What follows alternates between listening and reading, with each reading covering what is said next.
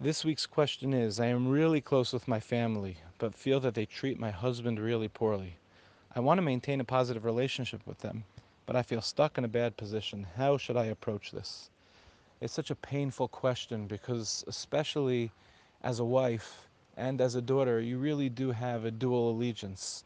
And you really want for your family to love and embrace your husband and to bring them in and to make him feel part of it. And especially if there's bad feelings and they're treating him poorly, it can be so deeply uncomfortable, not only for your husband, but I'm sure for yourself as well, as you feel stuck in the middle.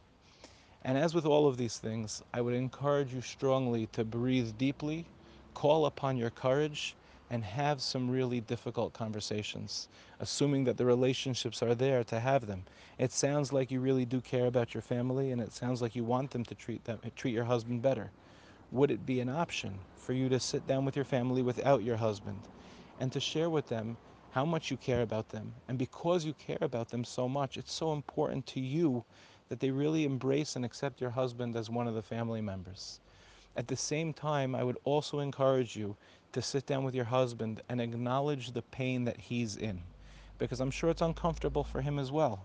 And it might be difficult sometimes to negotiate this very narrow terrain where you're stuck between your husband and your family, and perhaps your husband, since he may feel uncomfortable in that situation, might not want to engage in the way that another husband would if he was embraced by the family.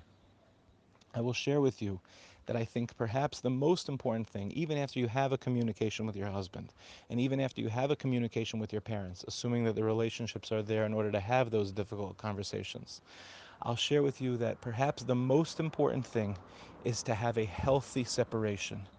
Yes, it is your family, but it's not you. You are not the one treating your husband this way, and you are not responsible for the way that other people act. If you want to ask them to behave differently, you can, but ultimately you don't control them. And it's important that you share that with your husband. As you're having this conversation with your husband where you're acknowledging his pain and how uncomfortable it is, it's important to let him know that you're with him and that this is not the way you feel, and that you disagree with your family because you love your husband. Ultimately, the relationship with your husband is the priority. And so it's your job, even emotionally, to separate yourself, to make sure that you're not being dragged down by the way that others are treating your husband. That's their issue, and it's not yours. It's always important to have a healthy understanding of what's really going on. You are not responsible for the way that other people behave. Having said that, there are going to be times, likely, where there are uncomfortable things in any marriage. Even when people do get along with their in laws, there are times when things are uncomfortable. Things will maybe be needed for your family, but they may run counter to the things that your family needs. Yom Tov is a very common problem, especially as families get bigger. Parents may want kids to come over, and you may not want to go over as much anymore because it can be very difficult to get all the children out. So these things will come up even in a positive relationship. There's always going to be a sort of tension between these two allegiances. While we have a mitzvah of kibbud av v'em, and we certainly do our best to please our parents, ultimately the priority is to build our own family and to raise them in a healthy environment. Unfortunately, over the years, so many people have come to me and discussed with me this exact issue. My parents don't get along with their parents, and I don't get along with my parents. And it's something that does go from generation to generation. And so we want to role model for our children respect that we have for our parents so that they see that, and ultimately that becomes the message that's passed down.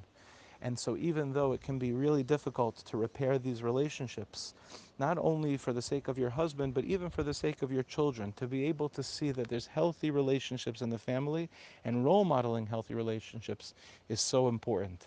So, to sum up, healthy communication with your parents, if that's possible, healthy communication where you confront the real issues with your husband, making sure to let him know that you do not take ownership for the way that other people behave, and emotionally inside of yourself say, I, this is not my issue, but it's something that I'm struggling with, and I'm going to work together with my husband to repair this so that we can build our relationship for many years to come.